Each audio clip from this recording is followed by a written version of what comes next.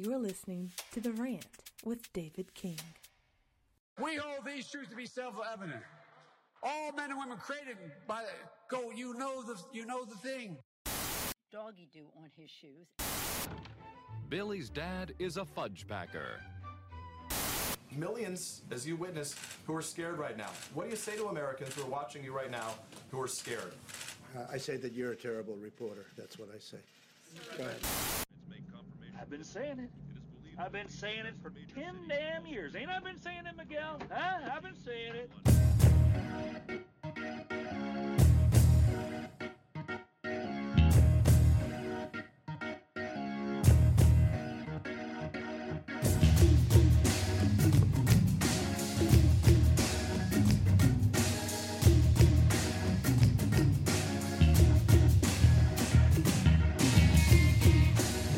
Hello, everyone. Welcome to The Rant.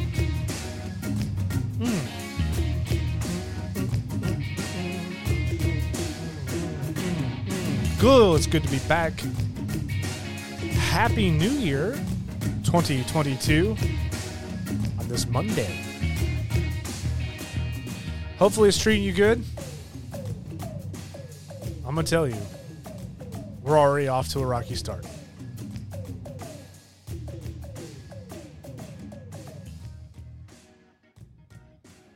It is, what time is it? It's like 10 o'clock, Monday.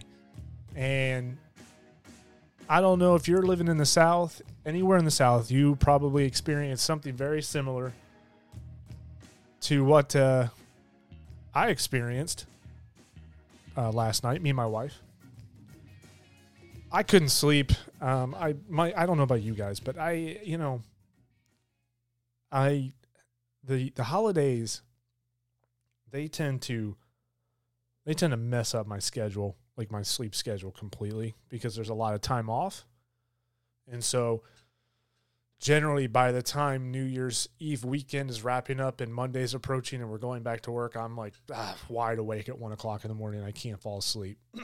And so that was certainly the case last night. Well, I'm getting ready to go to bed and I'm laying there and the wind is howling. And I mean howling like I have never heard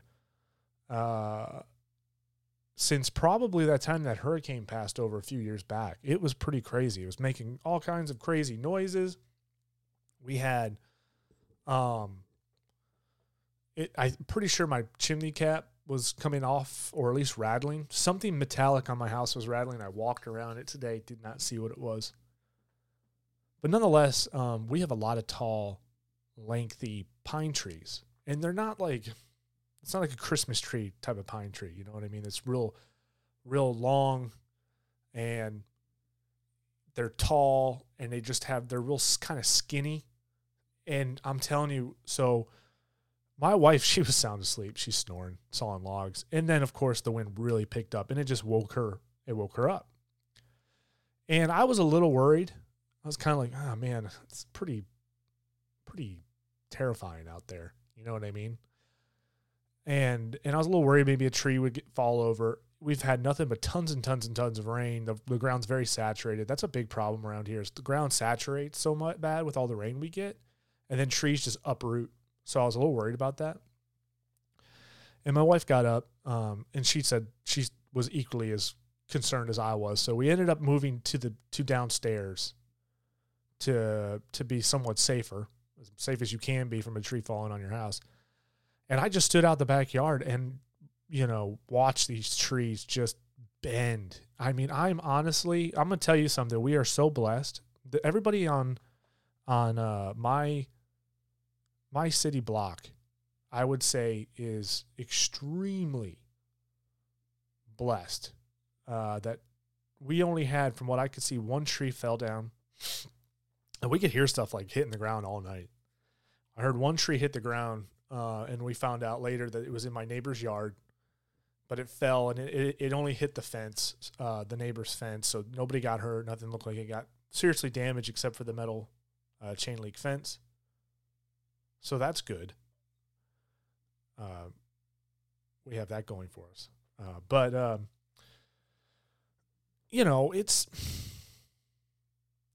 it kept me up all night. it was like, oh my goodness. We got like no sleep. So I was planning on going into work today, like a normal day and starting off, but it just got such a late start. It didn't work out. So we're already off to it big time in 2022. Big storms, trees bending like rubber bands. And needless to say, thankfully nobody was hurt and it doesn't look like too much property damage. My mother, who lives in Tennessee, she got a ton of snow. I think they got like 2 or 3 inches, but it's already starting to melt. So, no big deal there. And my mother-in-law, she's up in Blue Ridge, and they equally got a bunch of snow as well. So, and of course, yesterday, what was it? 70, 72 degrees out. And now here it is 30 something, 40 degrees out, cold, wind blowing. That's the South in a nutshell, for sure. It's hotter most days than not here, but when it gets cold, this is how it usually works. It works where it's very warm, and then the next day, suddenly out of nowhere, it's extremely cold. When I grew up in Michigan, it didn't feel like it was that way at all. It certainly felt like it was pretty consistent. We had more cooler days than warmer days for sure, but it was one of those things where it was like a gradual transition into the other season. Whereas with Georgia, you have basically 2 seasons, extremely hot and then cold. And sometimes that cold can be extremely cold, and sometimes it's a mild cold, but nonetheless it's cold. And when I say mild cold, I mean like 40s, high 30s, low 40s. Something that would be considered mild to somebody who grew up in Michigan, where cold to us is like 10 degrees out, with a wind chill factor of 0. So nonetheless, though, I'm just glad nobody was hurt and everything was fine. But boy, was that a long night. But on that note, happy New Year to everybody. We're off to 2022. We're still dealing with COVID 2 years later. It's 2 years now to flatten the curve. We're dealing with the Omicron variant. We're not going to talk about that today. I'm not interested in talking about coronavirus and all that stuff. This is a new rant format. I started the rant back up last year, and we went away, and I'm happy to be back. And the plan is to indefinitely do the rant for the rest of the year. So please, if you enjoy this podcast or if you enjoyed it in the past, please tell your friends, like and share it. And you can get this podcast on any of the channels in which you normally would listen to a podcast. So you get out of Apple, Spotify, things of that nature. You can also go to our website directly and listen to it there. Some exciting things to announce with the rant is the things that are going to be changing. Primarily, it's not going to be just me all the time. I'm looking forward to getting some guests to come speak. I got a whole new setup here. I've got a nice little mixer. I've got a bunch of mics now. And so eventually I will have my studio built. Right now I'm still working out of my little office, but this office will be converted into more of a podcast studio soon. So we'll be doing long form interviews and having guest speakers on. We're just going to talk about all kinds of things. We'll talk about like the news. We'll talk some politics. And politics will always be brought up, folks. If you don't like the politics, it will be in the show notes. You can skip that show and listen to another one. We don't want to be as political as we were before, or as I was before. The reason why I stopped doing the rant last year was because I just didn't feel good about it. I knew I love doing podcasts. I love being behind the mic. But the thing about it is like I felt like I was forcing myself into this kind of pigeonholed situation. I didn't want to be, say, a Rush Limbaugh per se of podcasting. Those are some pretty big shoes to fill in any situation, but I that's just not what I wanted to do ever, really. I like talking about politics. It's fun. I very much have my opinions and I have my ideas, and we can talk about that.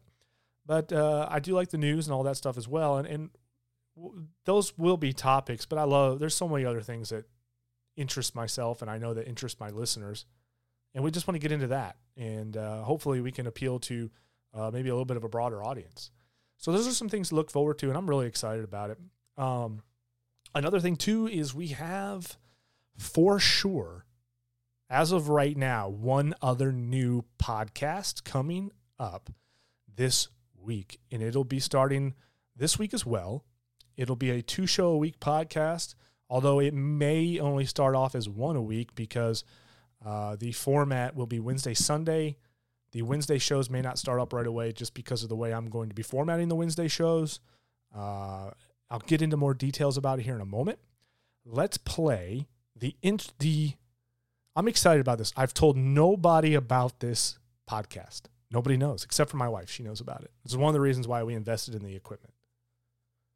I'm not going to say anything. I'm just going to kind of tease it with this ad, and then I'll kind of go into the details of it. All right, here we go.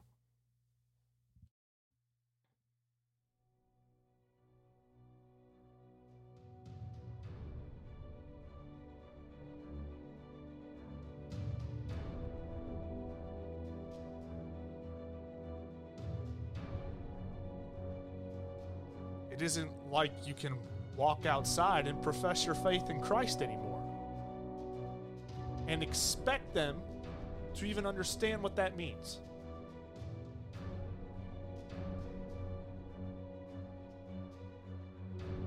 It's like, okay, who? Why? What makes you even right? How do you know? You're dealing with an entirely different type of non-believer today. These are not your parents' atheists. You can't expect people who don't know to get it. And let me tell you, they don't know.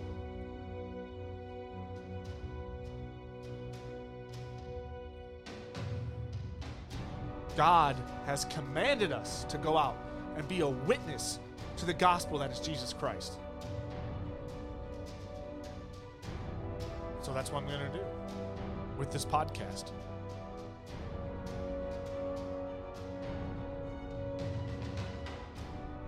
One episode at a time, every week. We will help people to understand who Jesus is and why he is, in fact, the Lord of Lords, the one and only true God.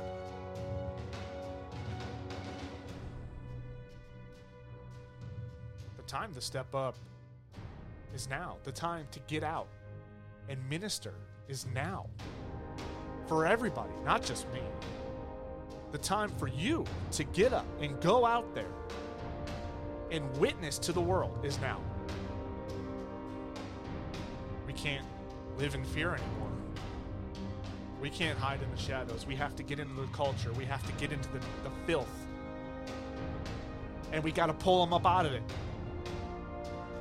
They can't save themselves. They don't know. This podcast is going to help you do that.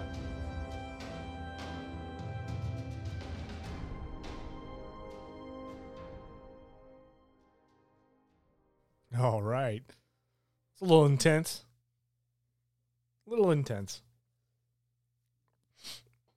The podcast, No Apologies, Apologetics, with me, David King, will be airing every Sunday as of this Sunday.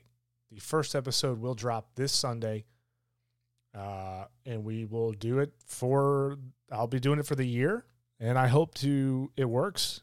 I don't know. We'll see. It's one of those things that I felt was weighing heavy on my heart. I found myself, as much as I love to talk about the news or politics, I found that I loved talking about God with people, especially people who don't believe. And I felt myself enjoying friendly debate, but I also enjoyed myself, talking about God to people who didn't know who he was. They just don't know. And you'll find is that a lot of people do not know who God is. They have an idea of Christianity. They think they know what Christianity is based off of maybe a movie they've seen or something like that, but they really don't know. And as Christians ourselves, we're called to be a witness and minister to these people. The whole purpose of why we're here on earth is to witness and minister to non-believers, is to bring people to Christ. If you ever want to know what is your purpose on this earth, that is your purpose, is to go out there and bring people to God. So I felt that that was where God was leading me at the moment, in this moment, is to do that kind of show where I can, really help and reach out and talk about Christ and help people maybe who want to do that too and maybe don't know how.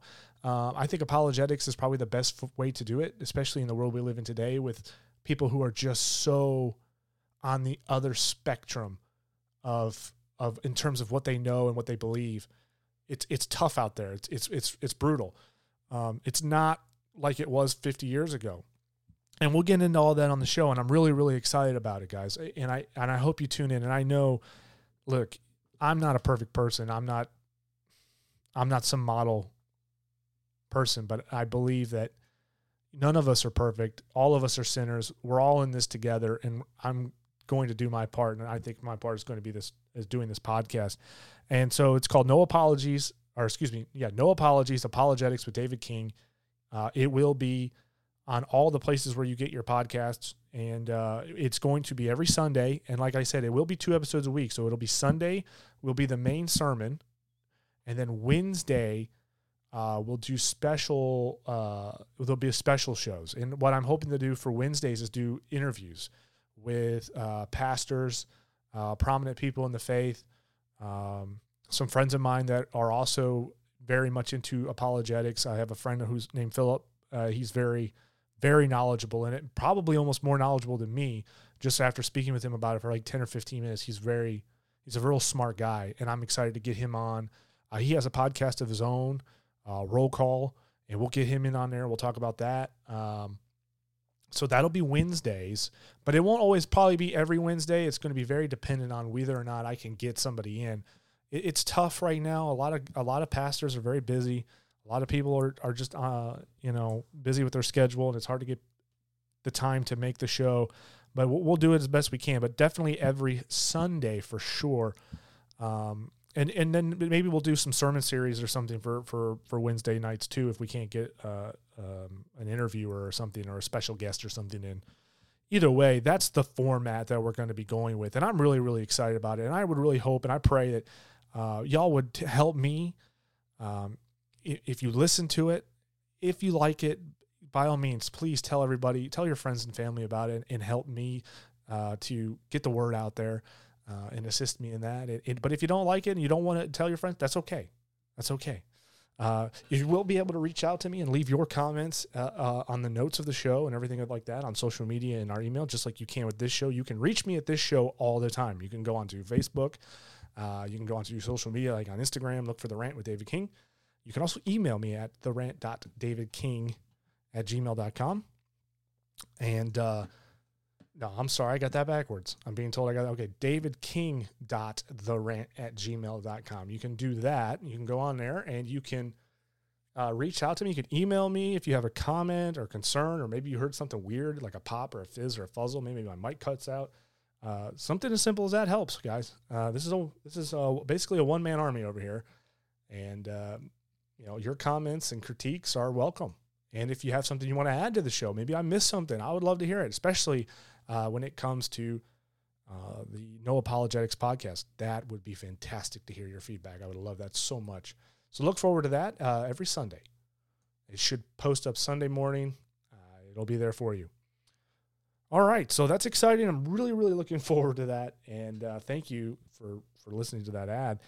Now, so much is going on in the new year, but one of the biggest things that I love about the New Year's is, well, we're wrapping up college football. Now, I've already spoken about the number one thing in the South. The number two thing in the South is college football. And quite frankly, as far as I'm concerned, the number two thing all over the world is college football. And so we just wrapped up the semifinal playoffs for the Big Natty. And it looks like, unfortunately, my Wolverines got their butts kicked. I mean, there's just no way of getting around it. But you know what, though? The Michigan Wolverines, my football team, had a phenomenal season. Just a phenomenal season. Such a great year. We were expected to be fourth in the Big Ten. Ended up winning the Big Ten. You know, they were saying 8-4, 6-6 at worst, and they just didn't know where Michigan was going to be. And they ended up winning, was it 12-2 or 12, you know. And so just a phenomenal season. You know, it was fun to watch. Every game was fighting through it and learning and winning. That's the kind of football I live for. I love that with college football. It's very little, unless you're an Alabama fan, there's very little for sures in college football. You just never know. And so when we went to go play Georgia, I kind of had in the back of my head, like, this is going to be a tough game. Georgia has looked just phenomenal all year. They've played just great football and have dominated their competition. The Alabama game was certainly the SEC championship, as I should say, was certainly a shocker to me. I didn't expect it to be that lopsided. Maybe Georgia just got caught with their guard down. Maybe the championship will be different. I don't know. But nonetheless, Georgia showed up and played their game, and they did it well. And they showed that they're much more they're just further along. They're a much more mature team than Michigan, a much more conditioned, obviously higher talent, more 5-star recruits. They're just further along in the process, you know. But Georgia's like that fine wine. It's ready to be packaged up and sold. It's ready to go out the door. And Michigan, it just needs just a little more refinement. It needs more time to groom and condition and get some other talent in there and work on that. That is just the nature of college football and the nature of where Michigan has been for the last decade. They've been in rebuild mode. 2 coaches, finally got Jim Harbaugh in a few years back, and he's been doing a good job. The thing I wanted to talk about today is the playoffs in general. This has been a thorn in my side. Honestly, it's been a thorn in my side since the very beginning. It has been one of those things where I can remember the day where my dad told me over the phone, "Hey, son," or I think could have been a text message, who knows? But he said, "Dave, they're going to be they're finally doing it. We're going to a playoffs. We're getting away from all this BCS nonsense of votes and who's the best and who's not the best, and we're finally gonna hash it out on the field, and we're gonna know who's the best team, or the 2 best teams, and they're gonna go fight it out, and they're gonna be whoever wins that game is gonna be the national championship." I thought, "Oh, this is great. You know, this is fantastic news." And we've all been saying it. We want playoffs. We want a playoff system. The NFL had it. We want it. Why don't we have a playoffs? Oh, you can't play that much. Yeah, you can play that much football. No, everybody knows that you can play more football. It's fine. So, what did we get? My dad says, well, they're starting with 4 teams. It's like 4 teams. Yeah, 4 teams.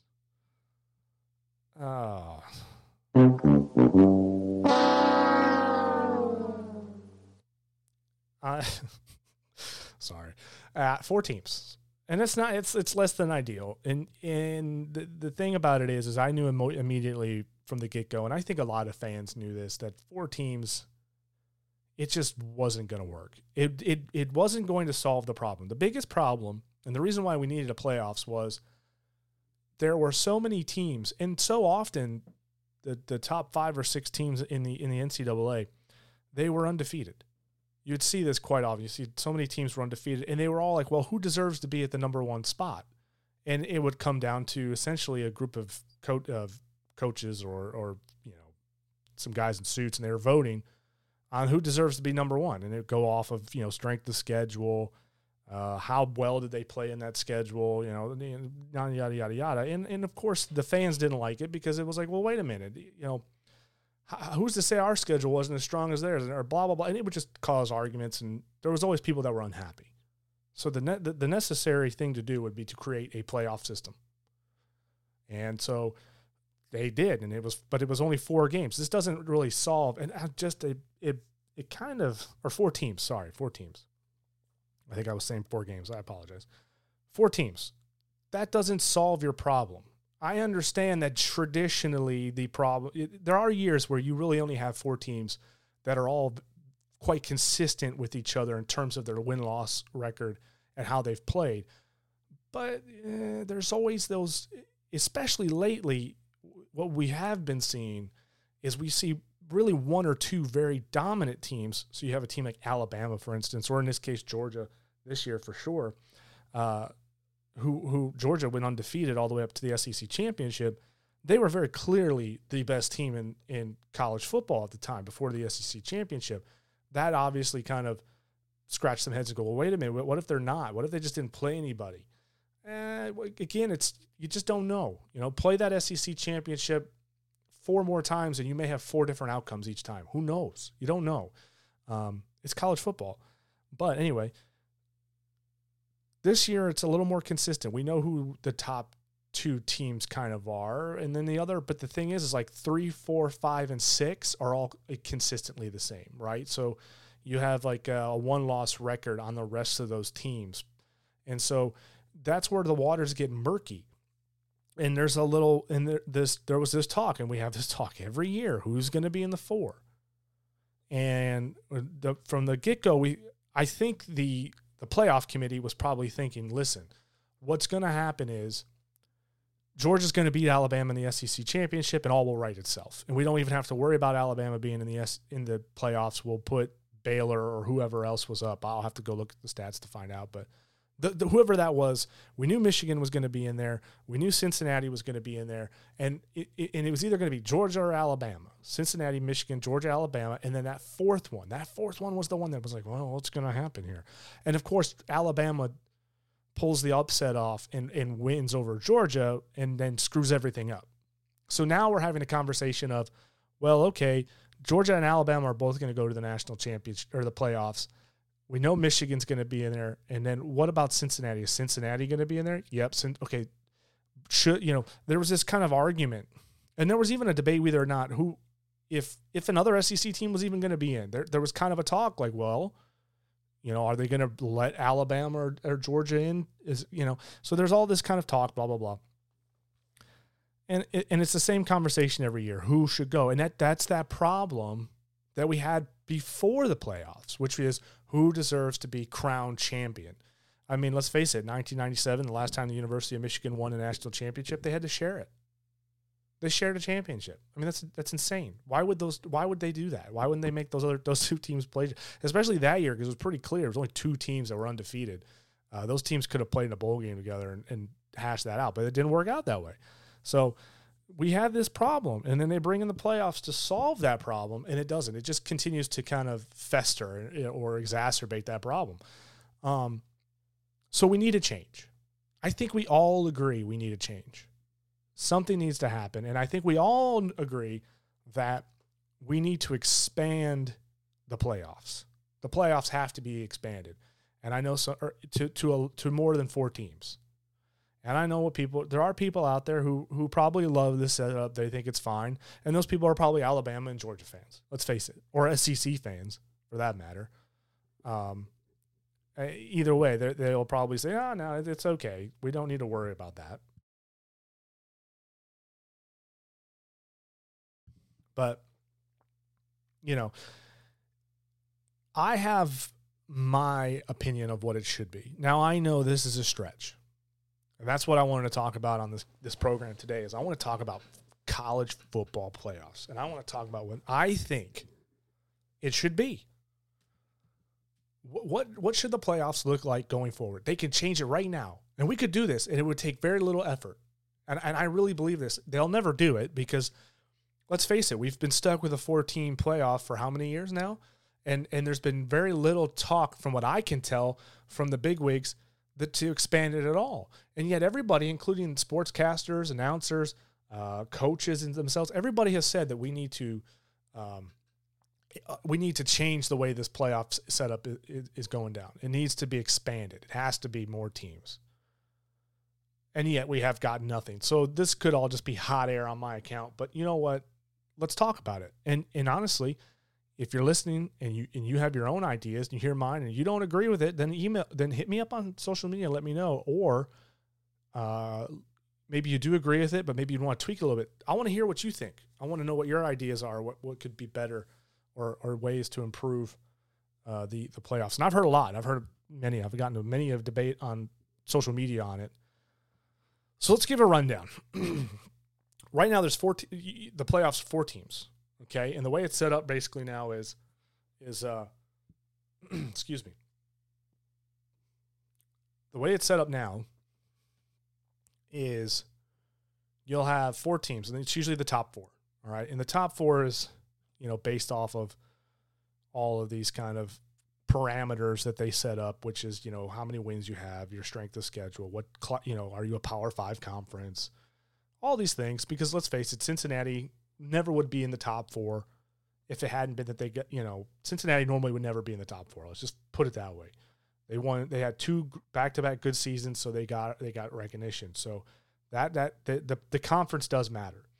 And all these things are taken into account, and then they vote on it, and then they kind of put whoever's there. And most of the time, it's pretty good. Like the top 10 ranking system, for the most part, it works. I know there's times where it's like, well, it feels a bit archaic, or it seems kind of like you scratch your head and go, why is that person at this position or not? And we did see a little bit of that.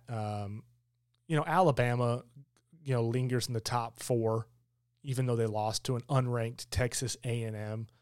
You could make the argument that if you lose to an unranked team, and based off of how you've been performing that year, which is Alabama has not performed to Alabama standards. But the thing about it is, you say that, you go, well, they're not really winning big on these teams that they normally would win big against. You can make the argument, well, they should have dropped down below. They should have dropped maybe to 5 or 6, right? Maybe 8, because any other team would have. I mean, let's face it, Ohio State, when they lost to Oregon, they dropped pretty big. I mean, I think they dropped to top 10, I think it was. I'll have to go back and look. So I get it. It's Alabama, and Alabama has a kind of a record, and you don't ever, bet against them. But that's the problem with the whole ranking system. It's like, well, and this is going to lead to my point overall why we should set up the playoffs the way we do. Okay, Alabama's Alabama. They lost to Texas A&M, but yeah, they're still Alabama, and look at their past history and who they are and how they win. Don't take them out of the top 4. Okay, fine, fair enough. That's fair enough. Okay. But the problem, so what we need to do then is we need to right that ship at the end of the season, okay, when these teams go off and play in their conference championship. So the way it's set up is you have these 4 teams. And whoever's in the top 4 gets to go off into the playoffs. Now, you may not agree with who's in the top 4. Like I just said, I didn't agree with it too much because there were some teams that lost to unranked teams. I don't believe that should have been kind of something that drops you out of the contention for the playoffs, but it didn't. So it's kind of an archaic process, and then those 4 teams go and play on New Year's Eve, and then whoever wins those 2 out of those 2 games goes off and plays in the championship. That's how it works, okay? It's not a best of 7. It's not a best of 5 or anything like that. It's simply you play 1 game, whoever wins moves on. It's the way football has always worked.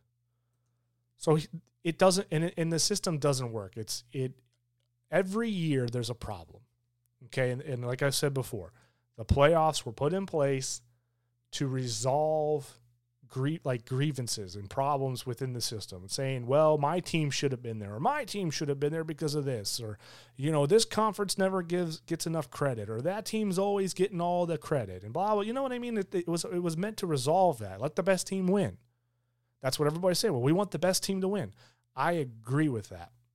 However, in football, oftentimes the best team doesn't always win. It's usually the team that plays the best that day. Okay? So in order to minimize or to, I don't know how to phrase this per se, but in order to make it as fair as possible and as interesting as possible, I think we need to do this. So so right now there's only 4 teams, but this is how I think it should be set up. And it's very, very easy. We do not have to extend the season any further out. And I know that is one of the biggest arguments that you'll hear is that the season's too long. And listen, we could alter the 12-game regular season for sure. We could lessen the non-conference games. I personally don't think SEC should be playing non-conference in November. The Big Ten plays one more conference game than the SEC does, and yet the SEC gets the credit for being this powerhouse conference, and yet they play non-cons in November. But I digress. That's a whole nother conversation for a whole nother day. But maybe we can alter the 12-game season to make the season shorter. But in my setup, we're not extending the season out further past January. We are adding games, but we're not extending it out. And if the number count is the problem, if people say, well, 14 or 15 games is too many. Okay, fine, fair enough. Again, then remove the 2 or 3 non-conference games in September, slide the season back, and play lesser regular season games. We don't need to have, honestly, the snoozers that are, Michigan playing Eastern Michigan. Or Georgia playing, I don't know, UCF. I don't know. I'm just saying these non-conference kind of whatever in the beginning of the season. I understand why they do them. I get it. It's good for the lesser school. It's good exposure. It's good for the coaches, for the bigger programs to kind of work out some of the kinks before they go into their conference play. I get all that, 100%. And that's why I'm not saying we should even get rid of those. I want to keep it. I'd keep the 12-game schedule or just keep a couple of those in the back. Anyway, the way it is very simple. We have 10 conferences, and then you have the independent conference, if you even consider that a conference. But you have 10 actual conferences, and you have the independents. The 10 conferences are the AAC. For those of you who don't know, we have 10 conferences in the FBS, right? That's Division 1A. Formerly the Division 1A. It's now known as the FBS. You have the AAC, which is the American Athletic Conference. That's notable teams like Cincinnati, UCF, Navy, Temple. You have the ACC. Teams like Clemson reside there, Wake Forest. You got the Big 12. That's Oklahoma State, Texas. Go Longhorns. You got Big 10, my conference, Michigan, Ohio State, Michigan State, Northwestern, the big boys. Conference USA, Southern Mississippi, UTEP. Then there's the Mid-American Conference, Toledo, Eastern Michigan, Bowling Green, for instance. Then you have Mountain West that has like Boise State, UNLV, Air Force. And then there's the Pac-12 that's got teams like Oregon, Utah, and Stanford.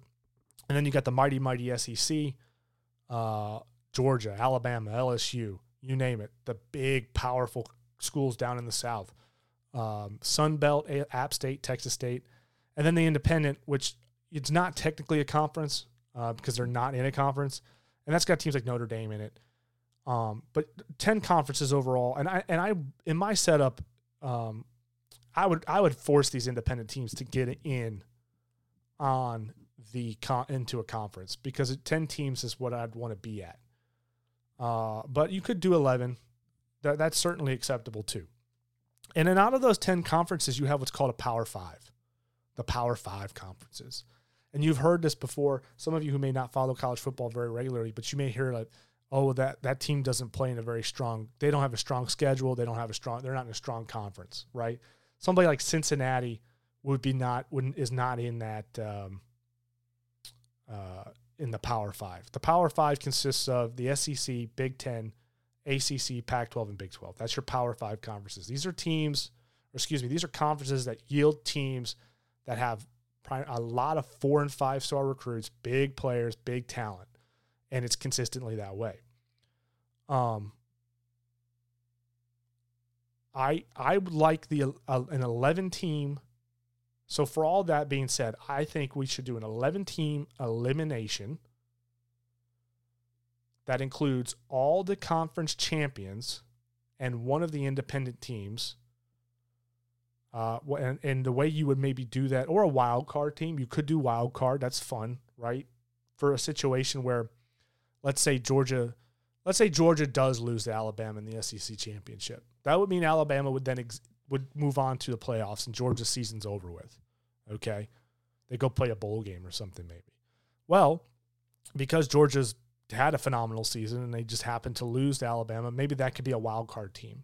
I don't know. I'm shooting from the hip on that one.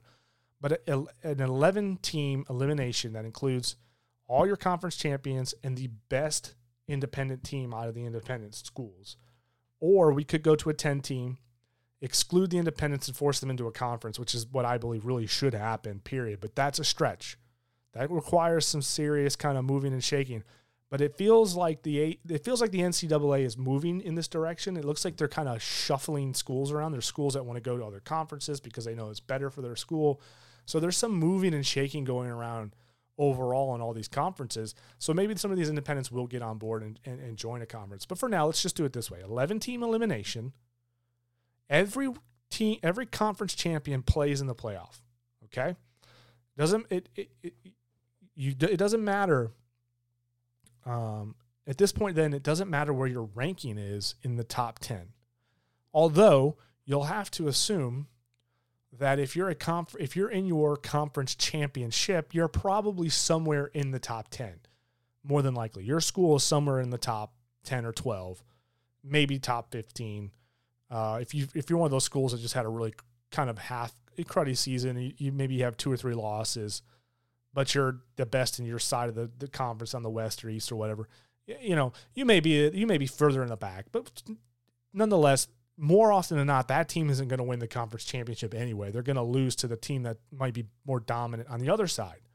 Okay, the Big Ten's a good example of this. Iowa, certainly a great program, had a decent season, but not nearly as good of a season as Michigan. Certainly not on paper.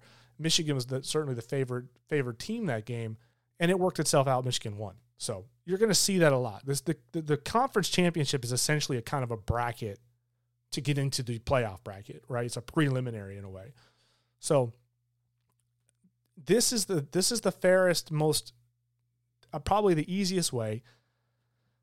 With a 10 or 11 team, you do not have to add any additional weeks onto the schedule beyond New Year's Day. Instead of having, and there's a lot of reasons why this works, and I'm going to get into it right now. The reason why that this works so well is every conference then will have a fair shake at the title. Every conference has a fair shake. For so long, like in the past, UCF comes to mind big time on this. UCF, that's a lesser, it's not in the Power 5. It's a lesser program. They were undefeated, but they didn't get the nod to go to the playoffs. They kind of kept them just outside of it. And a lot of people thought that was unfair because there were programs that had losses on their record that did get to go. And in fact, I think that season, again, I don't have it in front of me. I could look it up, but it might take a minute. I think 2 SEC teams went to that playoffs again, if I'm not mistaken. I think that was a Georgia-Alabama thing again. So there was a lot of arguments that UCF should have been able to go. And a lot of people said, well, UCF doesn't have, they're just going to get smoked. And I said it doesn't matter. They should still get the chance to go compete because they had a great season. They would end up destroying Auburn in the bowl game, just made a mockery of them, which further proved my point. And you can say, oh, well, maybe some players sat out or something. It doesn't matter. It's Auburn. It's an SEC team. Auburn should easily manhandle UCF regardless, right? But they didn't.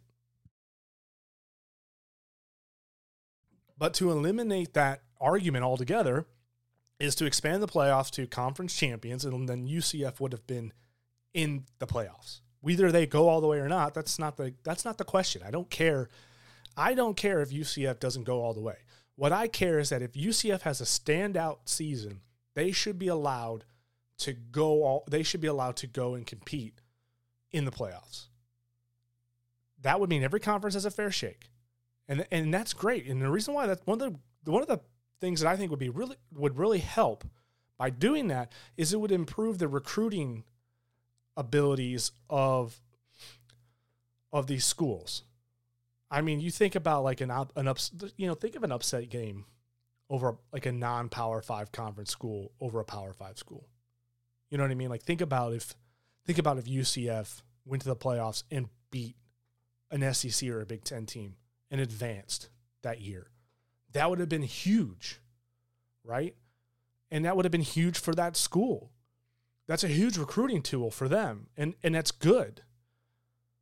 When you have all these schools that can recruit better, you'll have what I would consider a level playing field. Okay? How should I put it? If UCF can go and compete and recruit better, then that means they might be able to pull in some better talent to their school, and that might even pull better talent to that conference, and that may actually kind of level things out a little bit. I think you'll get more opportunities for interesting and enjoyable matchups. Listen, it's no secret that the last several years of playoffs have been snoozers, and they've been very lopsided at that. This year is a great example. And I remember I was sitting on the couch with my father-in-law. We were watching the football game. And I looked over and I said, I feel like last year was very much the same way. It felt like it was just very lopsided. It was a blowout. It wasn't a really good game.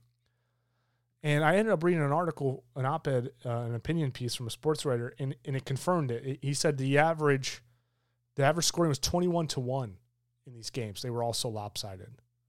So adding more teams, expanding beyond 4 teams into anything really, should increase the opportunity for a more interesting game and a more enjoyable matchup. The end outcome may be the same, right? Like let's say we had 6 teams this year instead of 4.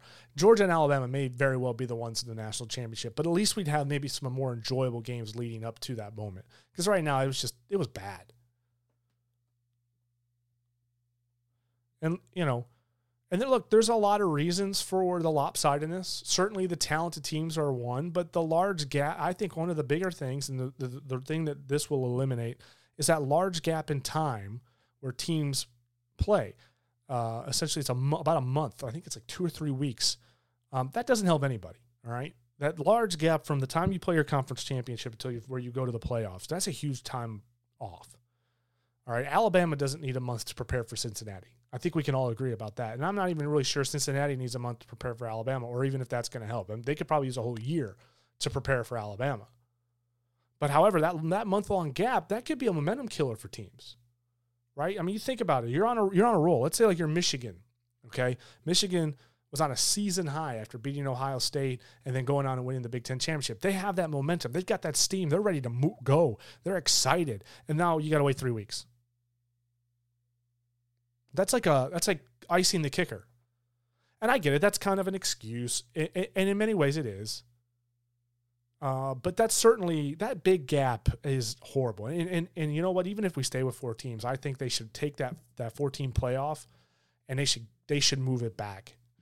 It should be one of the weeks in the middle of December, and then leave New Year's Eve alone, and then do a New Year's Day championship game or something else. Because first of all, it's just too much of a gap. I don't think it helps anybody, and I do think it does. I do think that lapse in time has a huge effect on teams that don't have so many 5-star recruits and top talent. Someone like Georgia and Alabama with as many 5-star athletes as they have, that are so dialed in to perfection, it's easier for them to pick up where they've left off. It's harder for teams that have grinded all year and use that momentum to help get them over the top to just wait that 3 weeks out. I really do. I believe it down to my bones. I'm not saying that if Michigan had played the week after the conference championship, would they have beat Georgia? No, I'm not saying that at all. I don't think that they would have. They may have played better. Certainly, there may be a difference. I do think there would probably be a little bit of a difference in their performance, but I don't think they would have necessarily beat Georgia. Not at all. I'm not saying that, but I do think that has an effect on the scoring gap and the snooziness of the game. More teams means a higher likelihood for more entertaining games, better matchups, and again, like I've said, while the outcomes could be the same in this situation, so if Alabama's the only SEC team in the playoffs now because it's only conference championships, Alabama may always go to the national title. They may just march their way to that game every time. Okay. But there would still be more enjoyable ball games for fans and more cash for the coffers' pockets. Plain and simple. Everyone wins. More enjoyable games, more money, because you've got more games, more exposure. Everybody's going to be tuning into the playoffs. Doesn't matter who's in it. Listen, everybody's always interested to see how teams perform in the playoffs because there's a lot of interest to that because, one, they're more than likely their team's probably in it. And even if it's not, they're always like, how is Cincinnati going to play against Alabama? Is Cincinnati going to find a miracle and pull an upset? I was interested. And Cincinnati looked good all year. You never know. It would have been so fun to watch that, right? Not if you're an Alabama fan, but if you're just a college football fan like I am, you would have loved to have seen Cincinnati at least put a hurting on Alabama and make it close. That would have been fun to watch. So everyone wins. Everyone will tune into this. Everyone will watch these games. This is going to be essentially 6 more. No, it'll be 2 more weeks of additional football, additional games that you may not have gotten before, or would not have gotten the exposure before. Because let's face it, bowl games everyone tells you that bowl games don't matter. So the majority of people aren't tuning into bowl games that their team isn't playing in. But everybody watches the playoffs. So the playoffs will garnish the viewership it needs, regardless of how many games there are.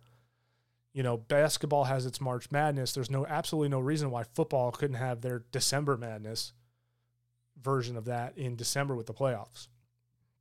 Something similar to it. I mean, who wouldn't want more football? I mean, the players are not going to protest this because, frankly, it's a couple more games. It's nothing unusual. You know, most of these teams will more than likely be in a bowl game anyway, so they're already going to play. If they lose their conference championship, they're going to go play a bowl game. If they win their conference championship, they're going to go play in a bowl game. They may even go to the playoffs. So they're going to play at least one more game anyway. So it's a couple more. The schools will get more exposure, which means more money and more students. I mean, after all, college football is a recruiting tool for these schools, right? I mean, right? That's what they tell you. It's recruiting. The money goes to the kids. That's what they tell you. So the schools will get more exposure. The students they'll bring in more students. It'll be good for the schools. NBC, ESPN, they'll have more content. They're winning now. And again, let's face it, the 14 playoff is a snoozer. Especially when the Power 5 today is really no longer in regards to the conferences. It's really just 5 teams. You got Alabama, Georgia, as of late. The Power 5 teams have been Alabama, Georgia, Ohio State, Clemson, and then there's a kind of a wild card we could throw in there from time to time, like maybe like an Oklahoma. You know what I mean? Like Oklahoma kind of sneaks in there from time to time, and it shifts there. But the top 4 is generally the same teams. You get Alabama, Georgia, Ohio State, Clemson. Notre Dame might come in there sometimes, but this is how it is. So the 14 playoff is just so boring because it's become so predictable. You know, these teams, they constantly recruit the best talent in the NCAA. And why not? They've made a name for themselves over the last 10 years, especially Alabama. I'm not even sure that Saban even has to try anymore when it comes to recruiting. I think everybody just wants to go play there who's a 5-star athlete. He may have a little more competition these days with Georgia and stuff now, but for the most part, Saban's built himself a nice little empire over there. He's got a good, well-oiled machine now. And it didn't come without any work. I'm not taking anything away from him. By no means. Saban's a phenomenal coach. He's done great things. But he has built himself a tremendous program over there. But offering a spot in the playoffs for every conference means every team in the FBS has a shot at the Natty. Period.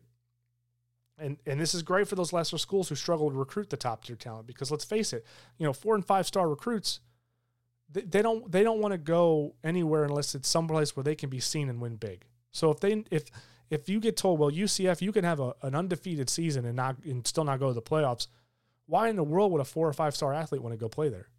They wouldn't. They're going to go pick a program where they have a good chance of that. It's really just that simple. And, for the longest teams, like Cincinnati and UCF and all that, these non-Power 5 conference teams, they've never been on the top 4 list. They can't get there. They've had to have, Cincinnati, like I said before, they had to have 2 winning seasons. They had to do the first season and the second season just to be like, okay, you're 4th now. And they were the only undefeated team in the top 5. And they stayed at 4, and everybody else stayed at, including Michigan was in second place there. And, Michigan lost to Michigan State. They shouldn't have been, I think they should have been below Cincinnati. Cincinnati should have moved above them. They had an undefeated schedule. I mean, if we're going off of that, right? And I get it. There's all kinds of factors that go into play there.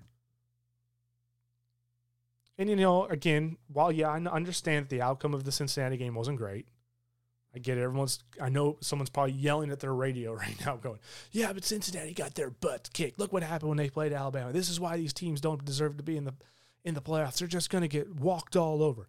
I understand that. It wasn't great, but it was still exposure for their program, who may now, in this instance, being in the playoffs, could pick up more 3 and or 4-star athletes who otherwise would never have who would otherwise maybe not start at, say, Ohio State. So the guys that can't start at Ohio State say, hey, Cincinnati looks pretty good.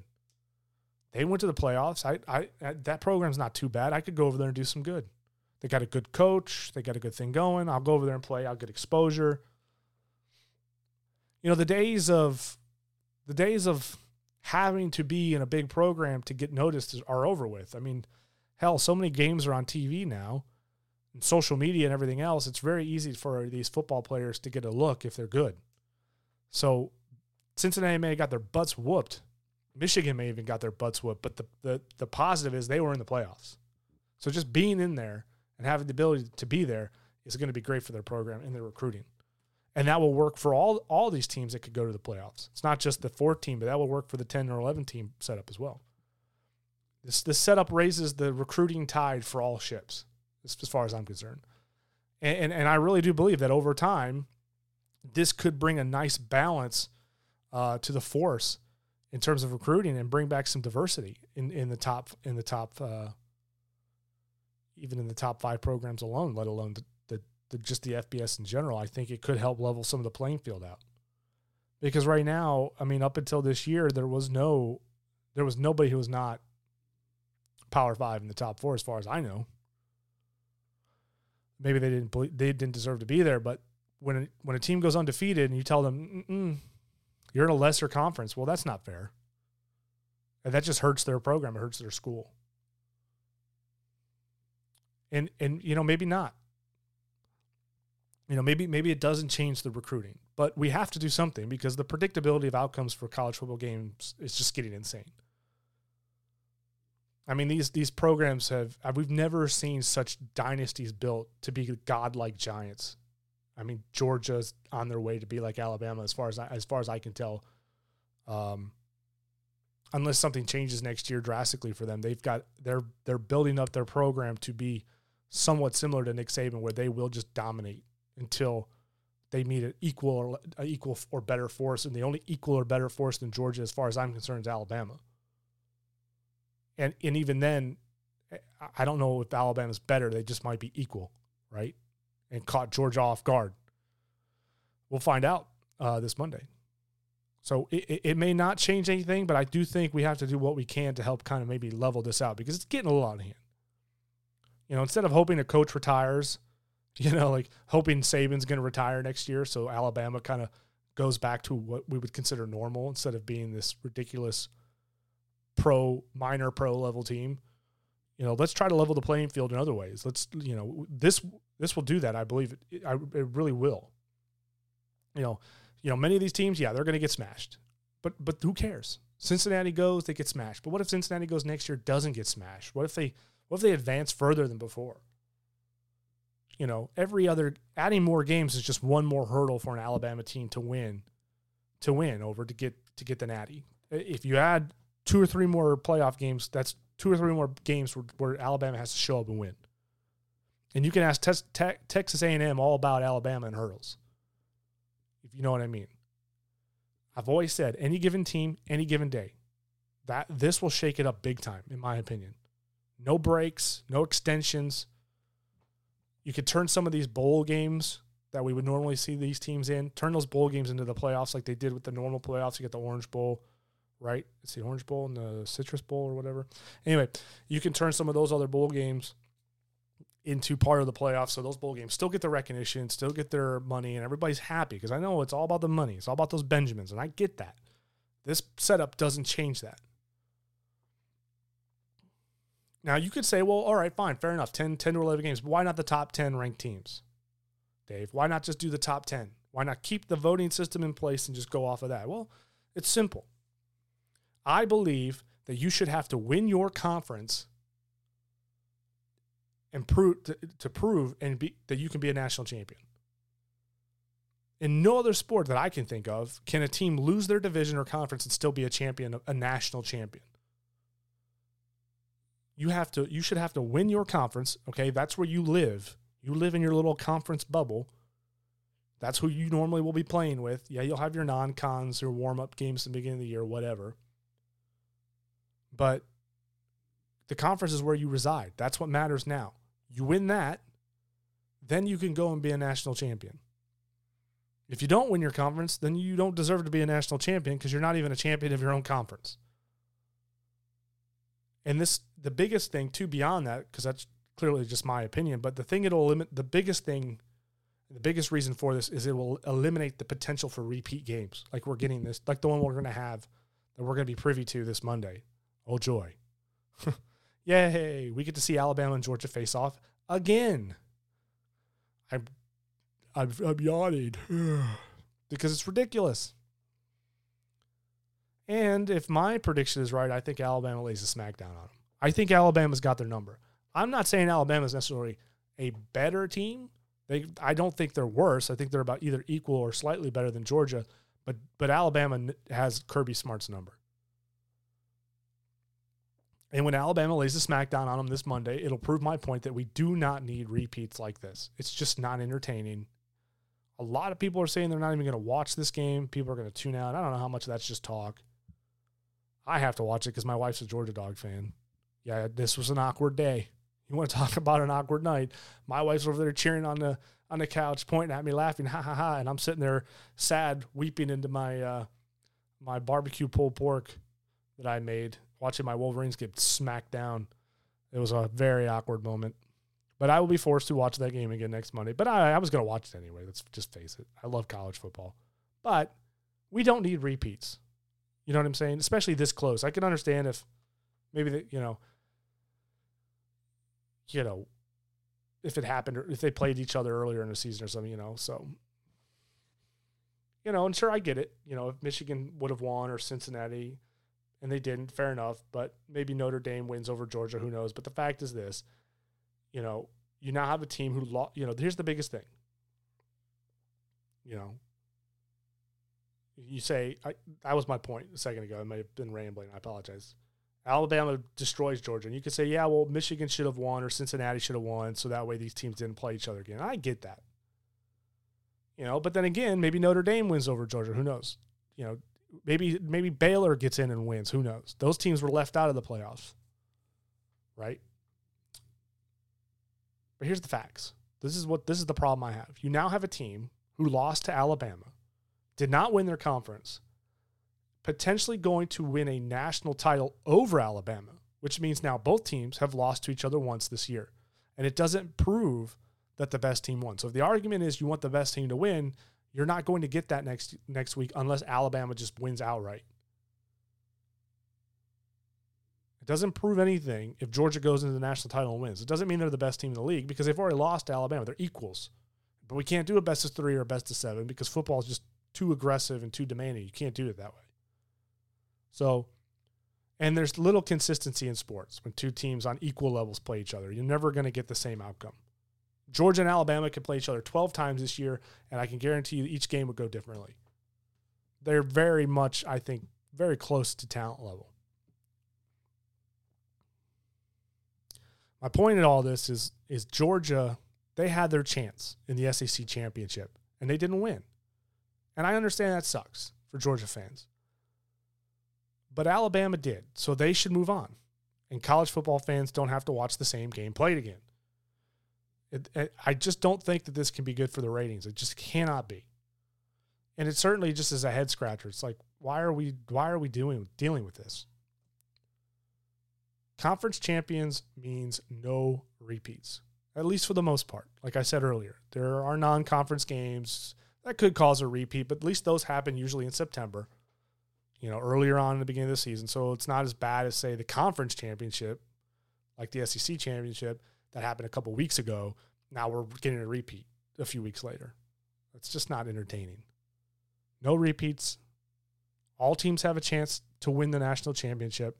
You get better recruiting because recruits will now be able to go and know that they can go to a different program that they, and get playing time and potentially still go to a national championship. It'll be more entertaining, at least a better chance of entertaining games. no extended breaks in December. It's just continuous. And then you can finish off your New Year's Eve 4-game playoffs. So by the time you get to the 4 teams in the bracket, that'll be the week of New Year's Day. So you can finish the 4 teams off anyway. So there's still enough time in December, even with the holiday, Christmas, where you can still have those 4 teams play on New Year's Eve, if that's such a big deal. And then they can play on New Year's Eve, wrap it up, and have the playoff in the championship game on that Monday a week out.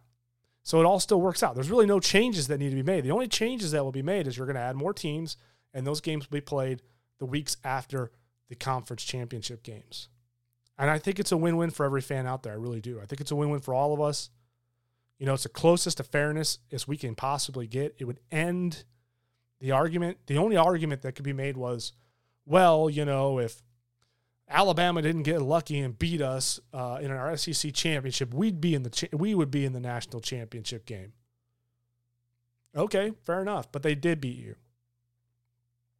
You know, your team may have had a perfect season, and then you lost the conference championship game. That's a huge bummer, but it could happen. That's football. You know, I mean, you even in best of 7 formats, like you see in most sports, like NHL and basketball. I think basketball does. I don't follow basketball. Baseball. Even when you have 7 games opportunities to win and move on to the next bracket or win a championship, you see teams who have had dominating seasons still go into the playoffs and they just lose. They can lose in 4 games. 4 games in a row, boom, gone out. That perfect season means nothing. So you can make that argument, well, but we had a perfect season, and if we just hadn't lost well, hey, man, teams have perfect seasons all the time and then go and just completely squander it in the playoffs. Heck, my Detroit Red Wings are known for that. My Detroit Red Wings had 25 consecutive playoff appearances. 25 consecutive is the most of any NHL team in the league. They set the record.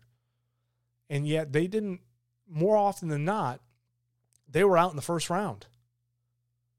And there was times where they were President Cup winners, which is they were like the best overall in the league.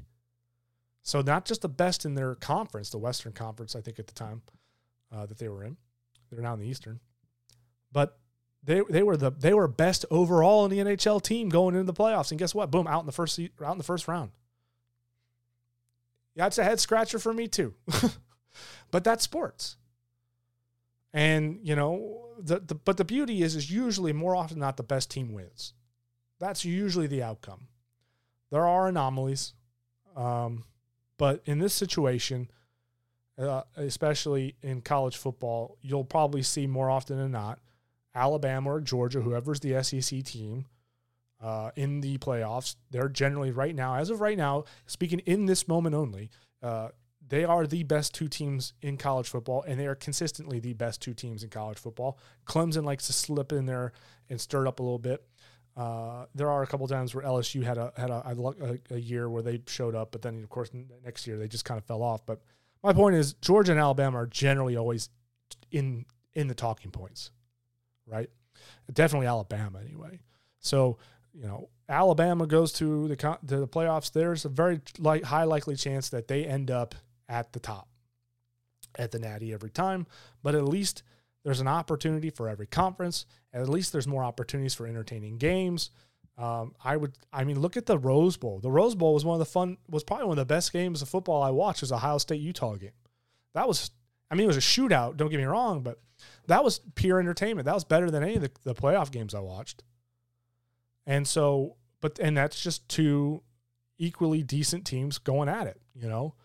And you'll see a lot of that in those playoff games. So you'll have a lot of entertaining games. Yeah, sure, Alabama might, you know, march on through them, but maybe not. I mean, look, Alabama struggled against Auburn. Alabama lost to Texas A&M. There's no guarantee that the game that they play is going to be some blowout. That Auburn game was a good game. I can't believe Auburn lost it. I mean, I was really rooting for Auburn that day. That was cool. So that's my point overall. Is it needs to go to something. If you want the ultimate fairness, if you want to end the whole argument about who should be in and who shouldn't be, let every conference champion go. That settles it. Some years your team's not going to win your conference championship. They're going to choke. It sucks. I know. Believe me, I'm from Michigan. I have the Red Wings, the Detroit Tigers, the Lions, and the University of Michigan. I know what it's like to be disappointed. Okay. I understand what it's like to have a very good program and then watching that program not close. It just happens. But I've also seen my programs raise the Stanley Cup and win national championships in college football. So it happens. So, but on that note, that is my opinion. And I want to hear yours. Please hit me up on social media. Hit me up on Facebook, The Rant with David King on Facebook. You can hit me up on Instagram with The Rant David King on Facebook. You can also go email me at davidking.therant@gmail.com. And we can talk about it. Hit me up and let me know what you think the playoffs should look like. Maybe you have a different layout. Maybe it's the same. Maybe you agree with me.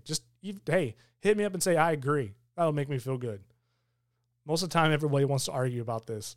But nonetheless, I think this is the easiest implementation of a better playoff system without having to change too much. Because that's the biggest thing. At the end of the day, if the NCAA has to make a lot of huge changes that are maybe expensive or may cost their people like bowl sponsorships. They may lose bowl sponsorships, or their sponsors may not get paid as much because of something. We don't want that. So this will limit that as much as possible. You could certainly tweak the regular season if you really had to. I don't think you do. This is just 2 additional games for these teams that would go to the playoffs. It's not a big deal. You know what I'm saying? So I think that this to me is the way of the future. Will we ever get to that? I doubt it.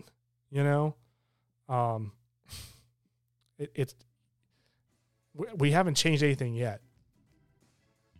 So you have to ask yourself, if they haven't changed anything now, will they change anything at all? This goes into my SEC conspiracy, the BCS SEC conspiracy. That's a whole nother topic for a whole nother show. Why are they not changing anything? Why is it okay for 2 SEC teams to get into the playoffs? Why does it seem like there's a favoritism to turn down the outro music? I'm not ready to cut out. I'm going to go on a rant real quick. Why is it the SEC gets favoritism every year? I get it. Georgia's phenomenal this year. They are this year. But for the most part, they've been no better than Clemson or any other program for the last 5 or 6 years. Sure, they're trending up, and I get that. So but the fact of the matter is they keep losing to Alabama when they play Alabama, and so why is Alabama should be the only team going to the playoffs? That's my point. There seems to be a little bit of favoritism. That's a whole nother thing. I'm not going to get into it